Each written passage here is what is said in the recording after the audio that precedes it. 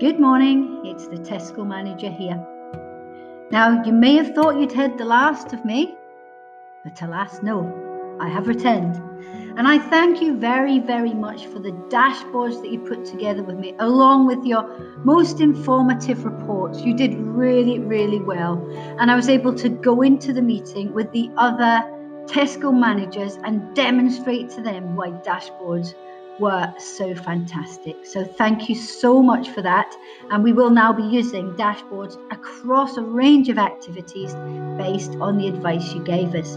Okay, now it's my turn to help you. I hear you've got an assessment coming up, and it's really important in the assessment to understand the importance of legislation. So today's activity is going to be based on that. Okay, so what is legislation? Why is it important? That's what we want to know today. Tesco Supermarket, as you know, stores lots of data on the customers through their Tesco Clubcard loyalty program.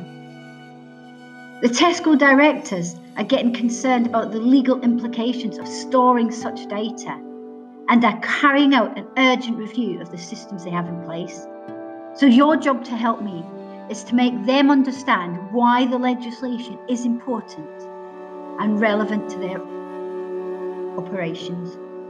So the first one, you're going to tell me about the Act that protects the loyalty card data. You're then going to tell me about the Act that protects the computer systems that we use.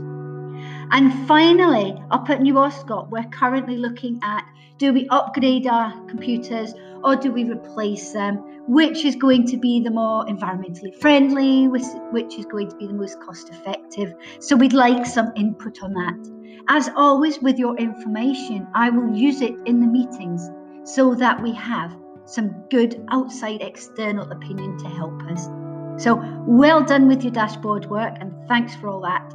Could you just help me with the legislation side? I'd be very grateful. Thank you.